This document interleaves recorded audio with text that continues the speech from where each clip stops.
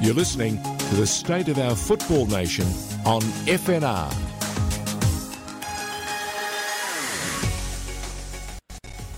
That time of the week again here in the Dockland Studios, and some of us not in the Dockland Studios this afternoon for State of Our Football Nation, the weekly Football Nation radio program that takes a wide lens look at the health of the game here in the country of Australia. And it's my pleasure to be joined this week virtually by the man himself, the main host of this program, the star of the show, George Stanicky. And George, warm welcome to you. How are you going out in Zoomland? I am in Zoomland. I'm in Torquay, actually, and getting ready to talk to a couple of people who have a very important story that needs to be told. Now, there'll be some of you in the audience who don't know too much about the upcoming story. There'll be some of you who know a little bit about it. And, of course, there'll be others who have a whole lot more knowledge than some of us. But we want to give the people from the Port Melbourne Soccer Club, the Port Melbourne Sharks, a bit of an opportunity to tell us something that they heard last week which changed their lives. And we want to see the state of play. And we're joined by the president of the club, Bill Romanovsky, and Gab Vittori. Both of you there, Gabrielle and Bill, welcome to the State of Our Football Nation. Let me know, when did the day or the week for you change? Let's start with Bill. Thanks, George, and hello there, everyone. Yes, well, the game changed for us last Wednesday when we were notified via a quick Zoom meeting that unfortunately the facility that we play at was removed from being a hosting facility for the 2023 Women's World Cup. So what does that mean, Bill? What did that decision mean? And who was the one, tasked with telling you? The task was delivered by a responsible officer from the city of Port Phillip, who's relayed a message that it was decided that the facility was no longer available for the Women's World Cup. Do they give you any reasons? I mean, they've made an agreement, they've made a promise, I think nearly 3 years ago when this decision was handed down, and the whole of Australia got very, very excited, as did New Zealand, when they heard there was a joint World Cup bid accepted by FIFA. And I can still remember the scenes, James Johnson, Chris Niku, and every Matilda I can imagine on the planet jumped through the roof when they heard the news that we were going to be sharing a magnificent Women's World Cup. And is there a bigger sporting trend at the moment than women's football? No, George, you're spot on. And we were celebrating when our facility was selected. We were over the moon. So what's happened? Well, what's happened, George, is the facility is no longer part of their program. It's a question that you need to put to the city of Port Phillip as to why it's been been removed from FIFA using it. I can only listen to what the messages have been sent back to us by people responsible for making that decision is that the facility would not have been brought up to the standard required, and therefore it was removed. So if it can't be brought up to speed, why make the promise? That's a very good question, George. And again, it's a question that needs to be put to the city of Port Phillip, and why go through the process? We started this journey 3 years ago, Gab. Yeah, absolutely. 3 years ago, we started this journey. We as a football club and as a board decided to back the application, the bid. We certainly supported our women's group in order to put the best presentation forward. And, like I said, like you were saying earlier, George Nico and Johnson were jumping up and down with joy, as was our club when we were selected, because we thought, wow, we did a sensational job of presenting our facility, and we got through. I don't want to be churlish, Bill and Gab, but this reminds me of a horrible situation many years ago when I was president of South Melbourne. And we were offered by a sponsor a lot of money and they gave us a check. They made a big deal about the publicity. They were thrilled to bits to have photos taken. And 3 months later, they said, can we have the check back? So I didn't feel very special. And I remember saying to the board at the time, let's just give them the money back. You know what? I don't want anything to do with these people. And this is 3 months after they've sat there and luxuriated in all the publicity and all the feel-good moments. And I'm thinking that the Port Phillip Council would have been thrilled to bits to be lauded and lifted during that initial phase when they got a special spotlight put on them and made to feel very special. And suddenly, out of nowhere, how far away are we from the competition? We're just under a year, is that correct? Probably 8, 9 months, yeah. And we're told now that the ground will not be able to meet the required standards for a Women's World Cup. Is that right? That's what's been put forward, George. Correct. Gabrielle, tell me, from the player's perspective, you have not only teammates but people that you care for and play with and are part of a football club. The women's teams, it's more than one. How do you feel about this decision?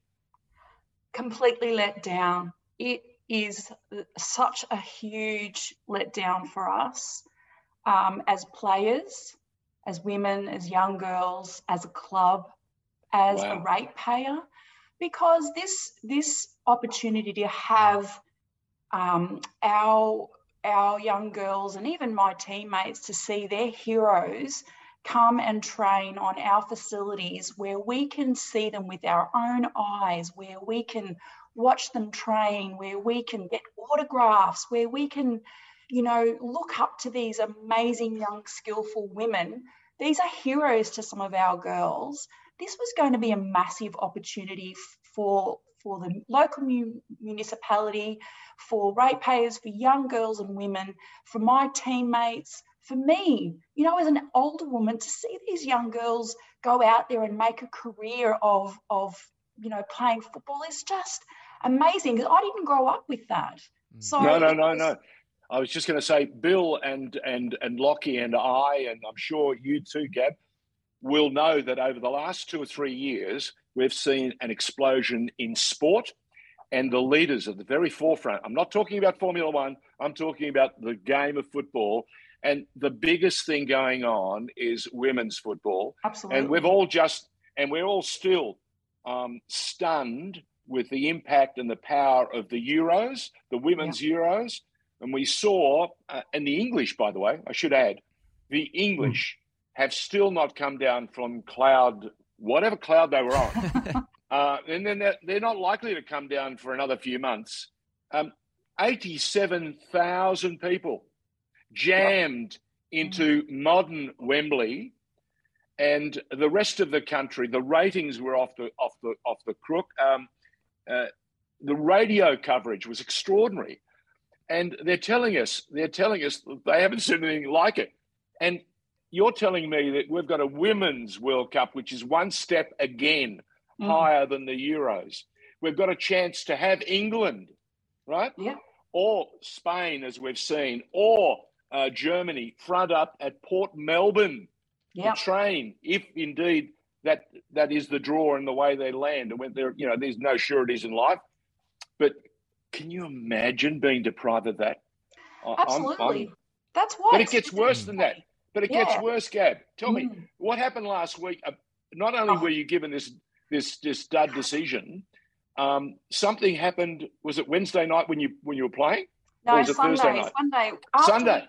After we had our meeting at the club, our rally, I should say, at the club with the mayor and a couple of other councillors from City of Port Phillip. So the mayor did front. Yes, he did, and it was an okay meeting, not really, no. But we all went off and about our day. My team went and played in the afternoon, and then late that night, our State 2 girls had a game at 6:00 under lights. And adding insult to injury, we were 12 minutes into the second half. We were 1 goal up we were just awarded a penalty. And at that very moment, when our key striker, young Ange, 15 years old, is lining the ball up, bang, the lights go out. It was. So you're telling me you've got the team that's running third in the competition in your sights, and you've got a huge upset is in the wind, yes, and the lights go off. And to be absolutely clear, Gab, this wasn't like the council lights have hit a turn off at like 6 o'clock on the hour. It's time to go off. They just abruptly went. Correct. There are no timers. We control the lights, and so we turn them on, and they stay on until we turn them off. I was right next to the rooms where those lights are monitored. No one went in. There was no timing issue. They just went out. It's just another example of the substandard facilities that we have at Port Melbourne Soccer Club. So what happens now with that game? Can you pick up where you left off, or do you have to start again? It has to start it's a replay, again. full replay. Yes, because less than 80% of the game was played, it has to be restarted. Right. It's devastating. Bill, that would please you no end, wouldn't it, Bill? Look, George, and let's put it down to an isolated incident. I'm not sure what has occurred to the floodlights that evening. It's an unfortunate scenario. Our women's team were playing, I think, the top team, Gab? Third on the ladder. Third team, and look, it was great to see the female Sharks winning 1-0 and about to score another goal. And unfortunately, what's occurred has occurred. I'm just going to put that down to an isolated incident in saying that the facilities certainly need attention, and they need to be looked at, and then we need to look forward to some sort of upgrade over the next 12 months. So what can we hear? What have we heard? What did the mayor say to you on Sunday morning when you had the protest rally at the grounds? Gabby? He was very keen to listen, but I personally felt like that all landed on deaf ears. It was show business. It was show. He spoke about some report that he insinuated that FIFA changed the goalposts.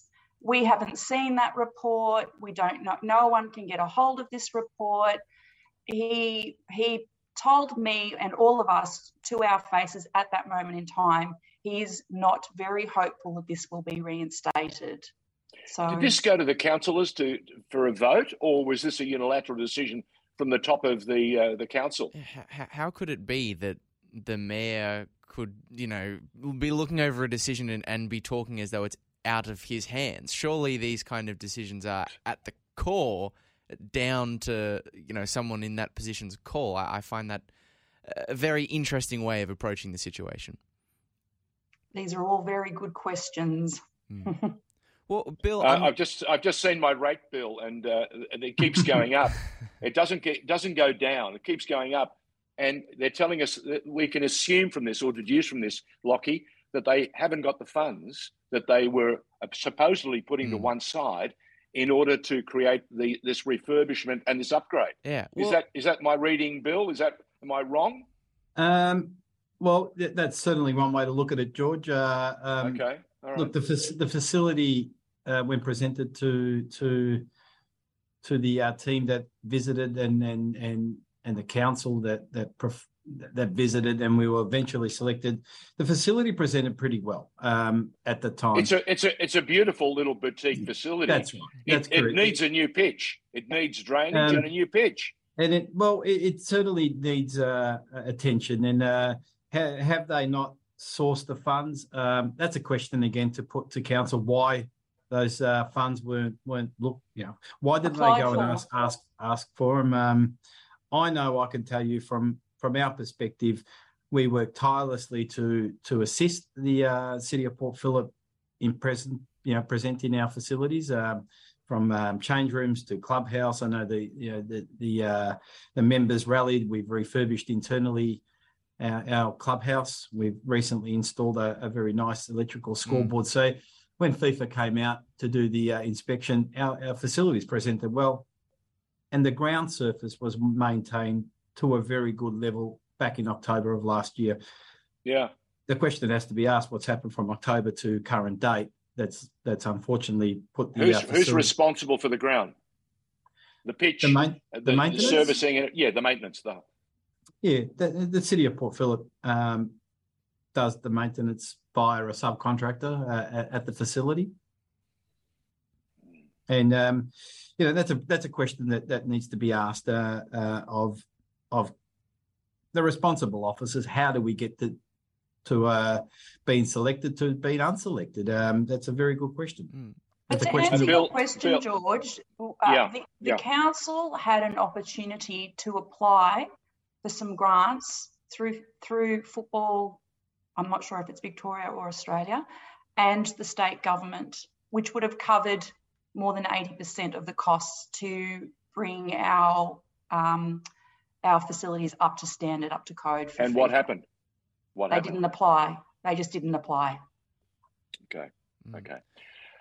Bill, I know you've got a prior commitment, and we're going to thank you and let you fly off and meet that commitment. But I want Gab to stay on because there are a couple of things I want to run past you, Gab, and that is what's next and how does the club feel? How do the women feel?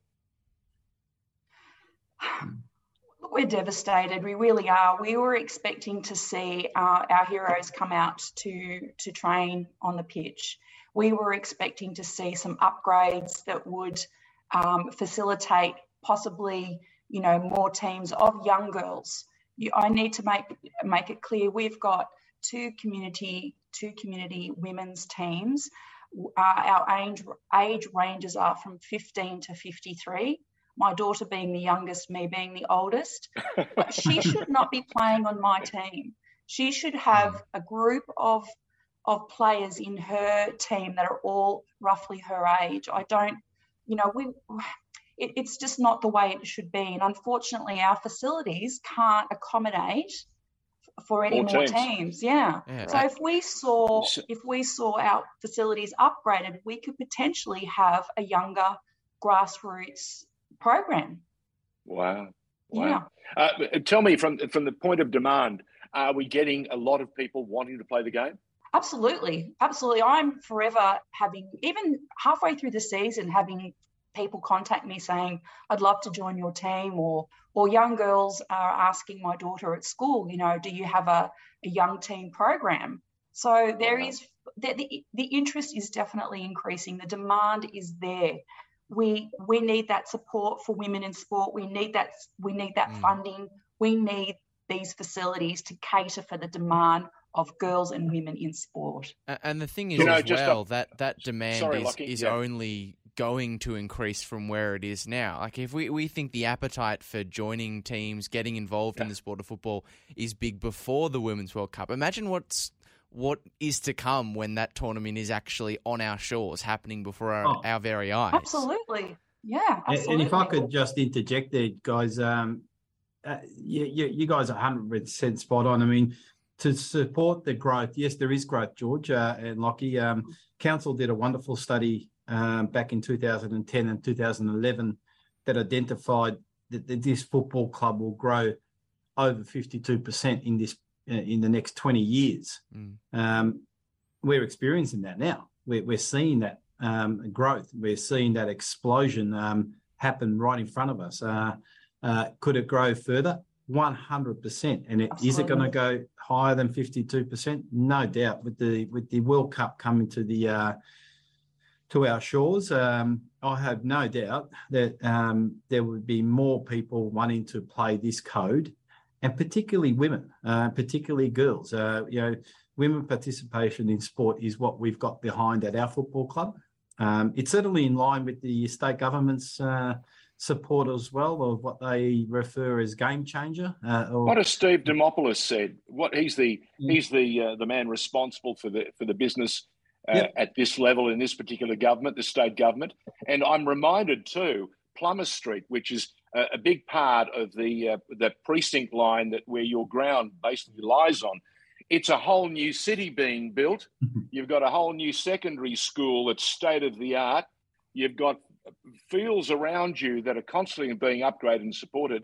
I've noticed that the Port Melbourne AFL or VFL ground has just had the biggest lights in the world ever attended to. I think these are the lights second only to the MCG. I think I can see them from South Yarra, to be honest with you. I was just going to say, Lockie, you can probably see them from South Yarra. But it's not a laughing matter. Gab will tell you, we're in the middle. We feel like we're being squeezed, and Absolutely. someone's not listening. Look, I'll give you a very real example. Our community pitch, which sits right directly opposite our pitches 1 and 2, have amazing floodlights. They are second to none. They meet the criteria and beyond. 500 lux. Yep. Our pitch 2 has 2 lights that light up half of the pitch from lengthways. So when there's nobody training on the community pitch and when there's nobody training on the main pitch, we've got these 2. They feel like light globes, And then we're playing. It's not a laughing matter. It's not. And then we are playing in what has been described as a cow paddock. We've had teams come to play games to our pitch and have said, "You don't seriously think we're going to play on this, do you?"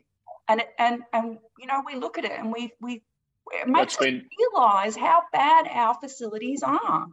I was just going to say, I saw an Australia Cup match or an FFA Cup match between APIA, NPL club in New South Wales, and I think it was Port Melbourne. And this was a year or two. Was it a year or two ago? And the ground, 3 years ago. Yeah, 3 years ago. And the ground was in pristine condition, but the wear and tear and the number of games played on it.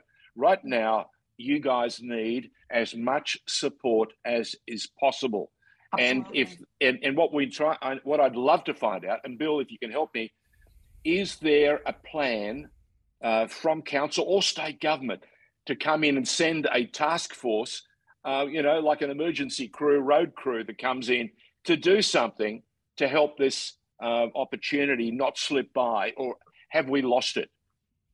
Have we lost it, George? I can't answer that. I think that's a question that needs to be put to the City of Port Phillip hierarchy. But yes, to answer your direct question, there is discussions right at the moment in regards to urgent attention towards the playing surfaces of our football club. Look, the playing surface that we have at Port Melbourne is certainly in line with the keepings of the NPL and in some cases the A-League. What we're trying to do is deliver it to a level that FIFA require it for training. Yeah. World class. Were we far off that? No, we weren't. What's happened between October and January and to current date is a question that needs to be put forward. And why do we find ourselves in this position? If we continued down the path of the maintenance that we had in the lead up to the presentation and being selected, I think we'd be on this show now celebrating the success of hopefully, hosting one of the teams you mentioned earlier. Wow. This is a question too for our ratepayers, George. You and I and Bill, we all live in this municipality, and our rates go to pay for some of these upgrades and maintenance. What question I'd like answered from our council is why literally over the 10 years I've been playing football, hundreds of thousands of dollars are going into repairing our pitches only for them to end up being cow paddocks. So why are we wasting ratepayers' money? Why don't we upgrade these facilities once and for all so that we don't have the council continuing to waste our money? It's got to end. It's got to end. Gab, Lockie will tell you that we saw Melbourne City a number of years ago now out at La Trobe at Bundoora create a world-class facility in, how long did it take, Lockie? Well, it wasn't very long. It was maybe about 9 months. Yeah, it was less than a year for sure. Yeah. And they've decommissioned that magnificent facility at Bundoora, and they've just started upgrading and likely to spend $40 million on Casey Fields. So what I'm saying is, where there's a will, there's a way. clearly the question we have to ask, and we're going to continue to ask it until we get a decision or an answer that stands up. Lockie and I have been talking about it all day, and we're struggling to understand why a council as smart, inverted commas, as Port Phillip has allowed or is allowing the possibility that we're going to miss out on world-class teams from around the globe coming in and featuring in this beautiful pocket of football right in the heart of Melbourne, and that's Melbourne, Port Melbourne. And look, Gab, you're absolutely right. You're flabbergasted. We are struggling to make sense of it. Bill, I can imagine your frustration, but to hear Gab and the girls that you spoke of last Sunday, to think that they've had a season like the one they've had, they won't give up. They're leading 1-0 with a penalty to come, which is, again, as we saw in the penalty shootout last night, there are no guarantees. You've got to put it in the back of the net. But a chance to take on the third best team in the competition and beat them, and to be deprived of that with this the lights going out. Look, whatever the reason was, it's just not good enough. Can I just take this opportunity to thank you, Bill, because I know you've got work commitments that you've got to address. Thank you very much for joining us. Gab, is there anything else you want to basically tell the audience or give us to take on board and see if we can try and find an answer for you? Absolutely. One last thing. Our mayor has two choices. He can be the hero or he can be the devil. He can choose whether he steps up and works with government and all of the people involved. Key stakeholders. Yep. All the key stakeholders get this happening. He can be the hero or he can wipe his hands of it and walk away. It's his choice. Step up to the plate, be responsible, talk to the government, get the funding, get it done. Because I want my daughter to watch international heroes training on our facilities. I want to see these upgrades. I need to see a female-friendly change room. Get it happening. That's all I want. Gab, can I just ask, what position do you play in the football field? I've played a few over the years, but at the moment I'm in defence. I was just thinking, Lockie's a great commentator. He'll tell you that sounds like a general in the back, making sure that nobody gets by. Is that right, Lockie? Yeah, that sounds like organisation talk to me. Well, Bill, I definitely have the loudest voice, that's for sure. Well, don't change. Don't you dare change. Bill, we wish you and the club and everyone involved the best of luck. To you, Gab, and the rest of the women involved at Port Melbourne Sharks. Go get them. Don't stop playing. And let's see if we can get some answers from the state government, of course, and Port Phillip Council, that I think have let way too much water under the bridge here, and they've dropped the ball. And that is not right. Because when I'm reminded that the mayors should not rule or serve for part of the audience, but for the whole community. And I think that's what you were telling us too, Gab. Yes. Thank you once again. Thanks, George. Thanks, no worries guys. Thanks, Lockie. Thank you. We're going to take a break. Thank you very much to Bill Romanowski and Gabrielle Vittori. Well done. Port Melbourne Sharks have got a couple of champions there. Wish them all the best for the rest of the season, and keep us appraised if there are any changes. Lockie is going to take a break. When we come back, we're going to talk the women's game. Yes, lo and behold, the young Matildas have been playing in Costa Rica.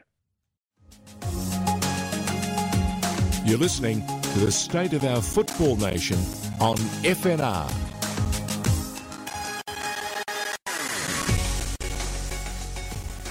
Talking football and the state of the game in this country, Lockie Flanagan in the studio playing with all those controls.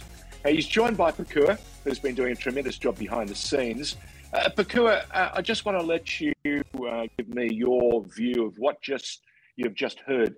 The goings-on in Port Melbourne, and amazingly, Port Melbourne Sharks were told just a week ago that their ground, their facility, which was penciled in, is going to be one of those wonderful training grounds for the international teams when they come for the Women's World Cup next year down under. They're not going to be available. The upgrade that they'd been promised, all the money that had been supposedly put to one side suddenly has failed to materialise. What have you made of it?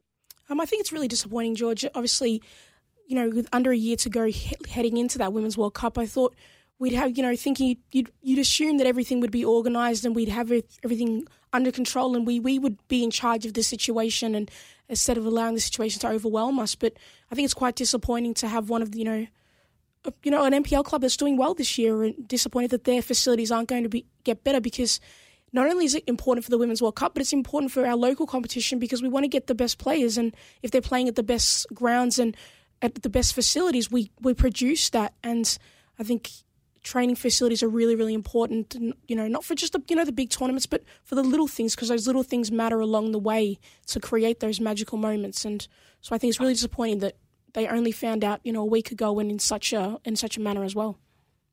Yeah, you're spot on. Can I just add, what did you make of Gabrielle's response when the women in the club heard what was going on? They felt shattered. And I'm reminded of a number of years ago when South Melbourne was opened up Lakeside Stadium to the French national team. That is the team that had the quality of players like Zizou, Trezeguet, Fabienne Barthez. Now, they came here to play the Socceroos at the MCG. Now, they trained, that entire squad of superstars trained at Lakeside on a couple of occasions. And I can remember how many people had turned up. And in fact, I was there with former Socceroos, and they were all sitting there in awe of what was going on. So even they, with their experiences, were in awe of the opportunity to see these French internationals, world-class players, World Cup winners, training on their ground. Yeah. So I can imagine how the girls are feeling and how the club's feeling. Yes. They're going to be denied this opportunity. Absolutely, George. You're not wrong there. And in terms of, proximity in tournaments like this is how you get people involved. And by having, these young girls who live out in the city, by being able to, go and see these teams train, maybe it might be the Dutch team training. Who knows who's going to be training there? Oh, could be England. Yeah, you could be England. Could you imagine? Yeah, it'd be. Oh. You want to see it, and I think it's opportunity taken away from them that hopefully it can be resolved. Like amicably and resolved in the way that's good for football, so we can grow from this and we can learn from our mistakes, because we can't have these situations happening so close to a Women's World Cup. And I empathise with the Port Melbourne, the women's teams and all the teams they have there, because they are missing out on an opportunity to be like, oh, this player sat here, this player was here, because it's part of the history of that club. Further on down the line, you could be like, this team trained here, and I'm sure the South Melbourne people are part of South Melbourne, and you as well, George. You, like as you spoke about, you remember having that French national team there, and you talk about it with pride and say, our club did this, your club didn't get to do this, and I think it's unfortunate that opportunity has been taken away from them. It was extraordinary to watch them train, and Zizou and Trezeguet kicking the ball to one another, and the ball didn't bounce once in 20 minutes, Kukua. Think about that. Just think about that. We talk about, how you see Maradona and others playing and Mbappe bouncing the ball. They hit the ball to one another. They were about 30 or 40 yards apart.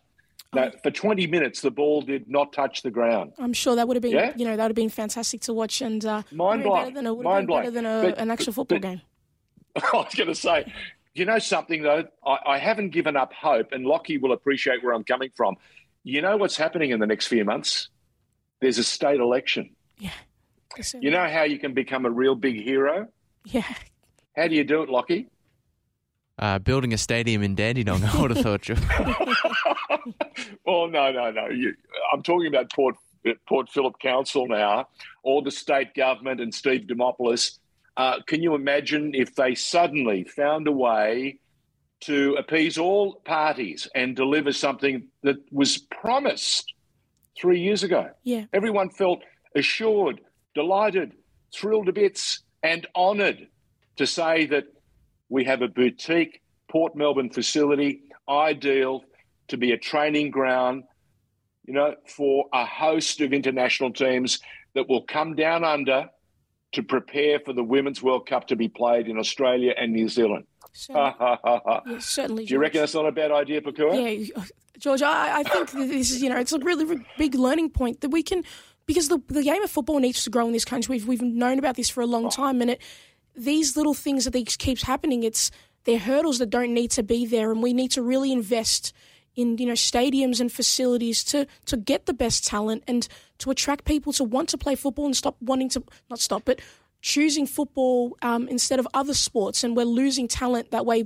because they go, oh, my local club, these are the facilities they have, but this other code, these are facilities they have, and they might divert to a different stream because we aren't providing the correct facilities. So we really need to work on that and build this game in this country because it has a place and it should be one of, a national pastime. I'm going to say it one more time. There's a state election coming up.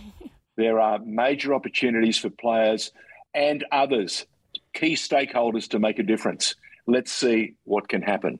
Now, Pakua, we brought you into the studio for a big reason. We appreciate very much all the work you do behind the scenes, but when we get you in front of the microphone, it's even more exciting because you and I and Lockie have been not only watching the Australia Cup, which is just getting to that stage now that's truly exciting, but there's been a young Women's World Cup, the under-20s? Yeah, the under-20s Women's World Cup happening in Costa Rica.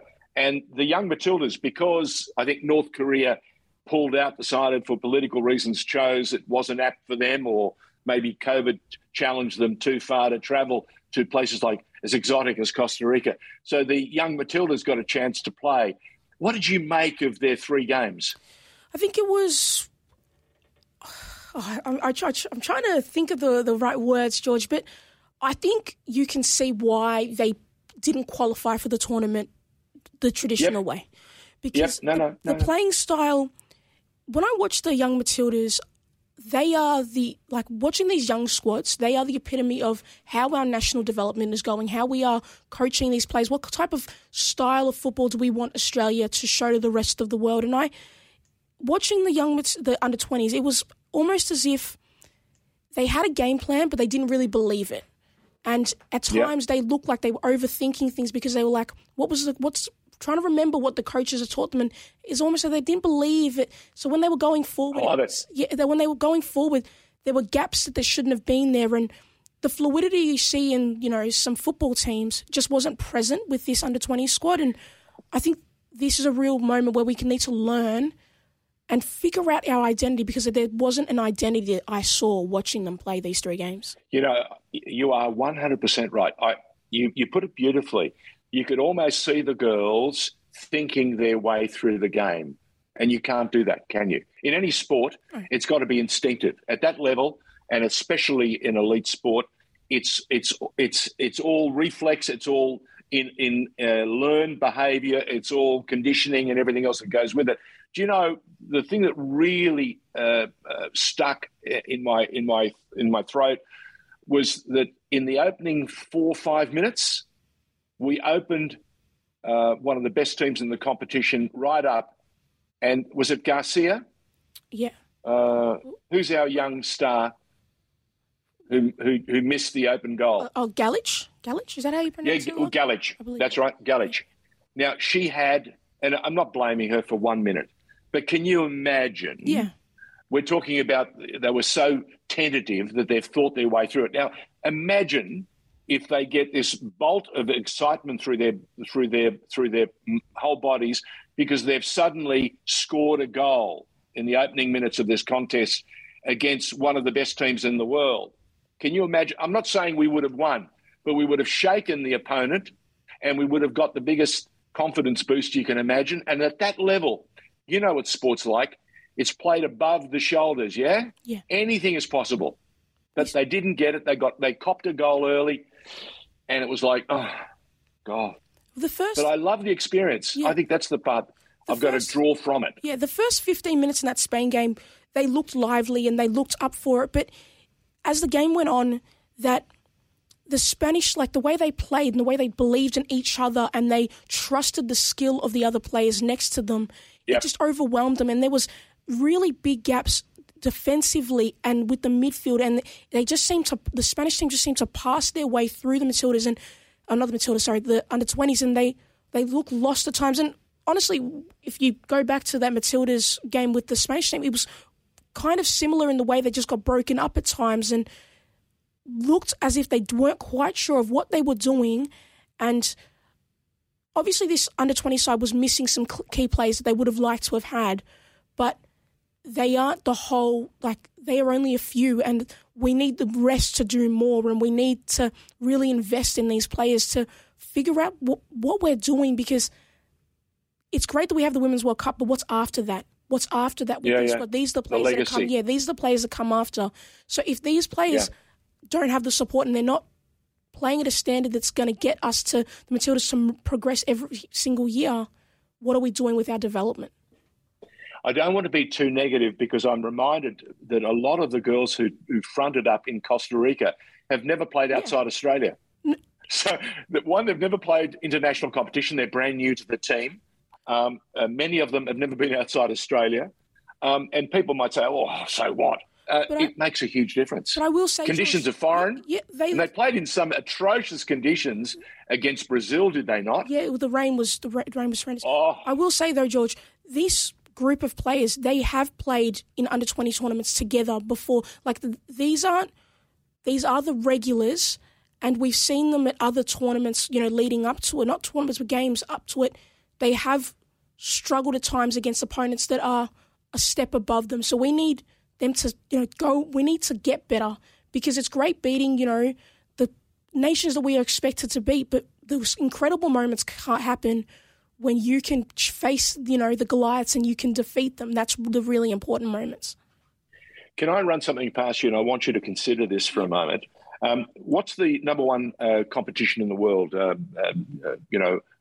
league at the moment? Is it the Bundesliga? Is it Serie A? Is it La Liga? Or is it the EPL?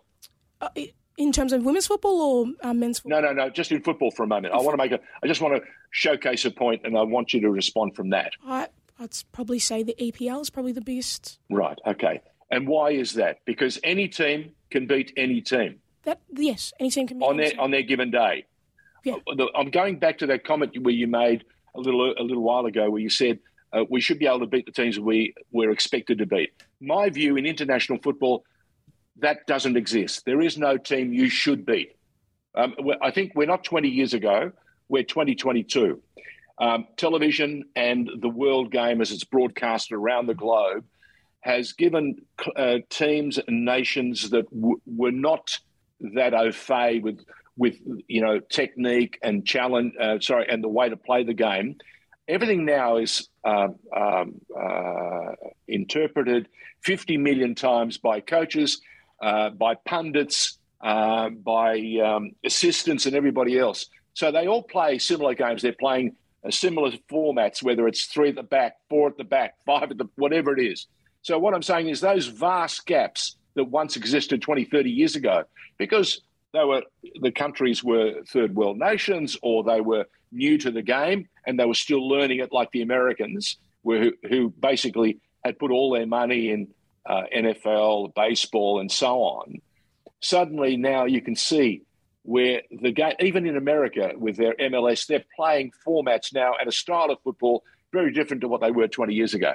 So let's go back to the women now. My view is there is no bigger movement in the sport than the women's game.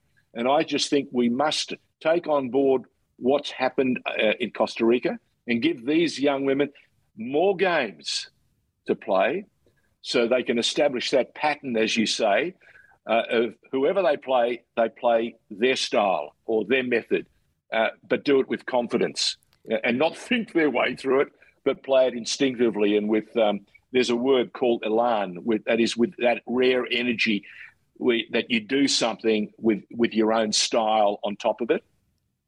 I 100% agree with you, George, in terms of, developing these players and giving them the support, because, this tournament doesn't define them and their careers. A lot of these players are like 19. They're really, really young, and they should, they should be allowed the grace to grow from this moment and not allow this moment to define them, because I'm sure a lot of these players have tremendous skill and they just need the right the right level of coaching to get them to where they truly deserve to be. But I will say though, George, in terms of like women's football, the big sides, they don't become the big sides without being consistent, and that's what I think I want. I want consistency, because when I watch the likes of when I watch the Americans play, and going to the Euros and seeing the growth in the Lionesses, because the Lionesses had struggles and struggling against other teams, and they weren't playing as fluid as they were at the Euros as people saw. There are sides that you should just beat. Like, sometimes when you watch your team play on the weekend, you just know you should win those games. And I think in women's football especially, there are teams that you should just beat. But to take the step up... Let me ask you a question. That's an interesting point that you make. Let me ask you this question. Had the Euros final been played in Germany, who would have won the final? I think that finals really, like, that German and English team really, really close. I probably would still pick the Lionesses because I think they're a better team. Really? Yeah, I think. Really, I would have thought that if the game had been played in Germany, Germany would have won, because I reckon that the games are that close, the teams are that close. And what was most interesting, the game changed with the impact provided by the substitutes. You're not wrong there, George, but the substitution had a massive impact. They shifted it. Yeah. They shifted it just to that winning edge. They had a massive... Is that fair, Lockie? Was that fair? Do you think that was a fair comment? Yeah, I would say that they definitely made an impact. No, what I'm saying is in those tournaments, it's the squad, the quality and the depth of the squad that allows you sometimes to get over the hump and win certain key games. Yeah, and it's not just always the starting 11. Absolutely. I mean, if you have role players who can come off the bench, if you've got a deep squad, you've got players out there that are raring to go to prove they deserve to be starting, then they can come on and make a significant impact. Yeah, absolutely. I agree with you on that one. Kakua, you remember the girl who scored that goal that pushed Britain ahead? Remember how excited she was? She ripped off the top and ran absolutely, around. Absolutely, yeah. Those moments, but I want to see those moments for Australian teams. That's all I want, George. I want. Oh, I know. I just want consistency, and I want to, when I watch the Matildas or under-20s or Socceroos or whoever, I just want to. I want to see identity, and I want to see good. Well, football. the A-League Women's at least is now going to be a much longer, much deeper competition than it was a year ago. Exactly, and I'm excited to see that how that allows the game in Australia to grow, because unlike men's football, which is established and has its roots wherever the big leagues are the big leagues, women's football, there are areas for growth, and I understand that we play in a different time, and we play a little bit like later, or I can't remember if later or early, but we played a different time to a lot of the other leagues around the world, the big leagues around the world. Yeah. I think the A-League Women's has the potential to grow and become one of the biggest leagues in the world, because we've had players of tremendous talent play in this league before. We've just allowed other competitions to surpass us and overtake us in every way. It's all about the money. Yeah. It's all about the money. So you're 100% right. As we talk about the Port Melbourne thing, I want investment. That's what I want in this game. Yeah, no, 100%. Your point is well made. We've had international players, women's players here, who've come, garnered experience, and gone back to play for America, which is the number one team in the world, or to play for Germany, wherever. It's most exciting. And I think this new A-League women's competition is going to be super exciting. And it is the beginning of something brand new, a new era in the game. And Lockie and I have talked about this in the past, and some people have poo-pooed the idea when we first said it. I believe we can have a revolution in this game, but it will be led by our women. And I've never been more sure about something, especially after what I saw in the Euros. The women's game now, and look, the English pundits, the English newspapers and the TV stations and everyone else do not get as excited as this and lose their cool unless it means something. So stand by, Australia, because if our Australian team manages to do provide the sort of campaign they are capable of. I'm not saying they will, but if they get close to delivering some of that ability, then it's going to be a seriously exciting competition from everybody in the country getting right behind them. Yeah, no, I'm excited for the A-League women's season. We have such a long off season, and I'm sure a lot of the players who are currently playing in NPL2 and have gone overseas are excited to come back and play the A-League women's competition because, as you said, they probably can't wait. Yeah. Hey, by the way, speaking of this huge off season, you know what it does afford people though? An opportunity to play in the Australia Cup. There's a guy sitting next to you that had his inaugural debut last night for 10. I was there. I was watching the game and doing the ground announcing for Oakley, but me and Nick certainly had that game on, and we were listening to Lockie, and he did an excellent job. So, did you manage to keep Debano under control? I think easier Nick, said than done. You would know that, George. I think the Nick was trying to make me stay calm because I was very stressed out by that game. But we had a lot of fun, and we're very proud of Lockie and Josh for getting their first calls on 10. Well, I'm not so excited about Josh because he was given the unique opportunity of doing the commentary with one of his heroes. So he was a fanboy for the night. At least Lockie had some serious work to do. George, I don't know if you caught it, but I've seen on Instagram, good job, buddy, from Archie Thompson. I said, Josh, hook me up. Make me friends with some of your cool new celebrity friends. What's going on? Oh, yeah. Lockie, please, spread the charm, mate. Spread the charm. I mean, if I could put forward the point that I grew up listening to games that Andy Harper would do for Fox for many, many years. It's maybe not quite the same as Josh, who no doubt has cried tears of joy through many, famous Archie Thompson goals. Andy Harper has never induced tears of joy within me, but I certainly have enjoyed listening to him. I accept that there are different scales to these things, but still nice to share the airwaves with him. Speaking of different scales, let me make you feel very, very young. I remember calling one of Harper's very first games. Wow. For Mark Coney. Wow. George. It was a long time ago. George, you're still a young man, so it's okay. You're still a young man. Yes. My first NSL game was 1981. My first NSL Cup was 83. And I think I stopped calling in 85 because they said to me, you've got the news to do. Let somebody else do the football.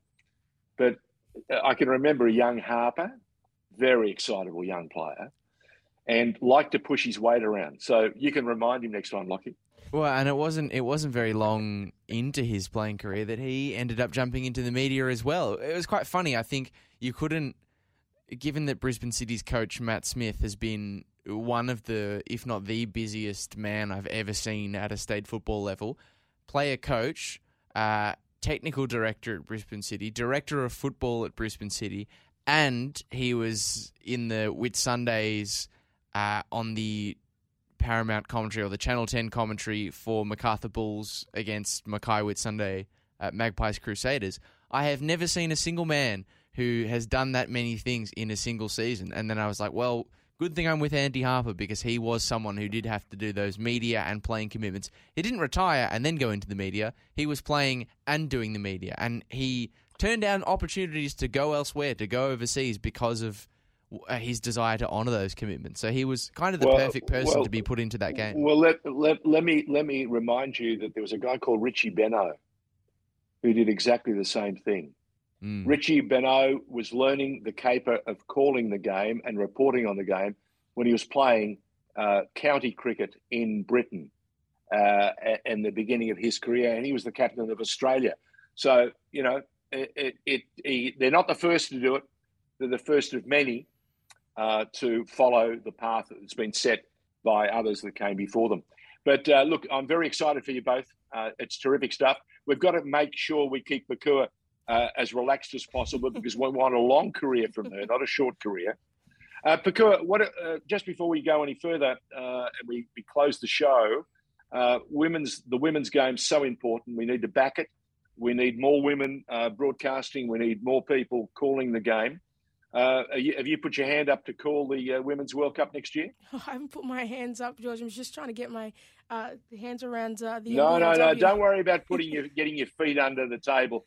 Get your hand up because you love the game. I know you know the game, and we need as many young women who are passionate and care about it to be part of this next generation of broadcasting talent.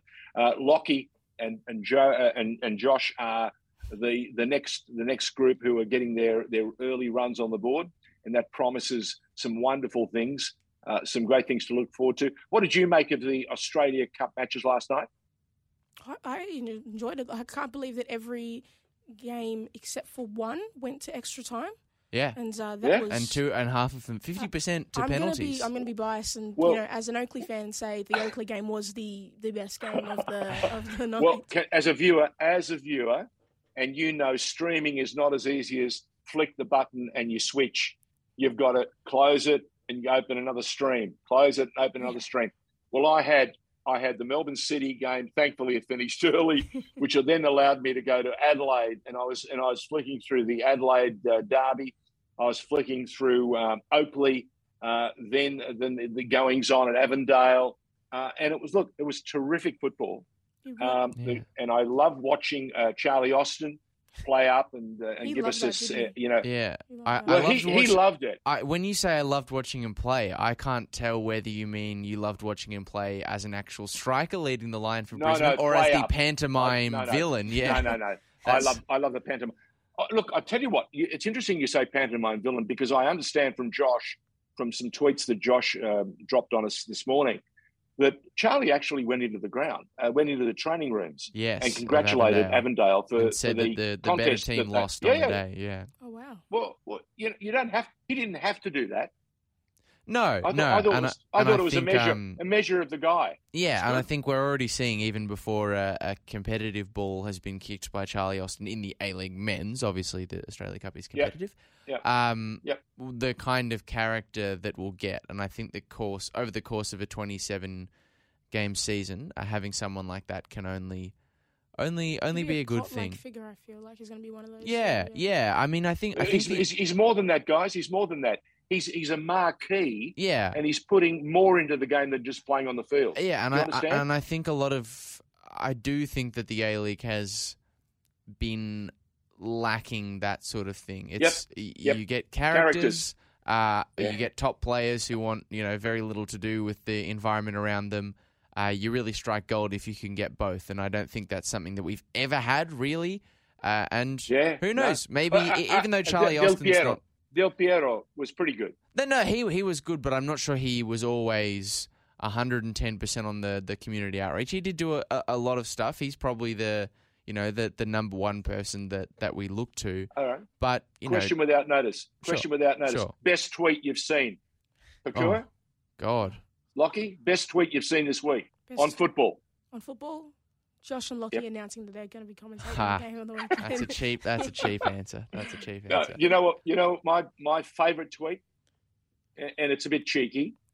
It's the shot of Antonio Conte, head down, walking along the sideline in sort of in thinking mode, and this guy called Thomas Tuchel running past him at 1,000,000 miles an hour, and the words on the side there saying, "If I'd known you were running by, I would have put my foot out and tripped you."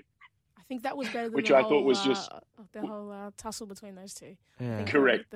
Correct way. Listen, I think it's almost time for us to go. Can I just take the opportunity to thank you both for contributing and helping to make this busy hour go so quickly?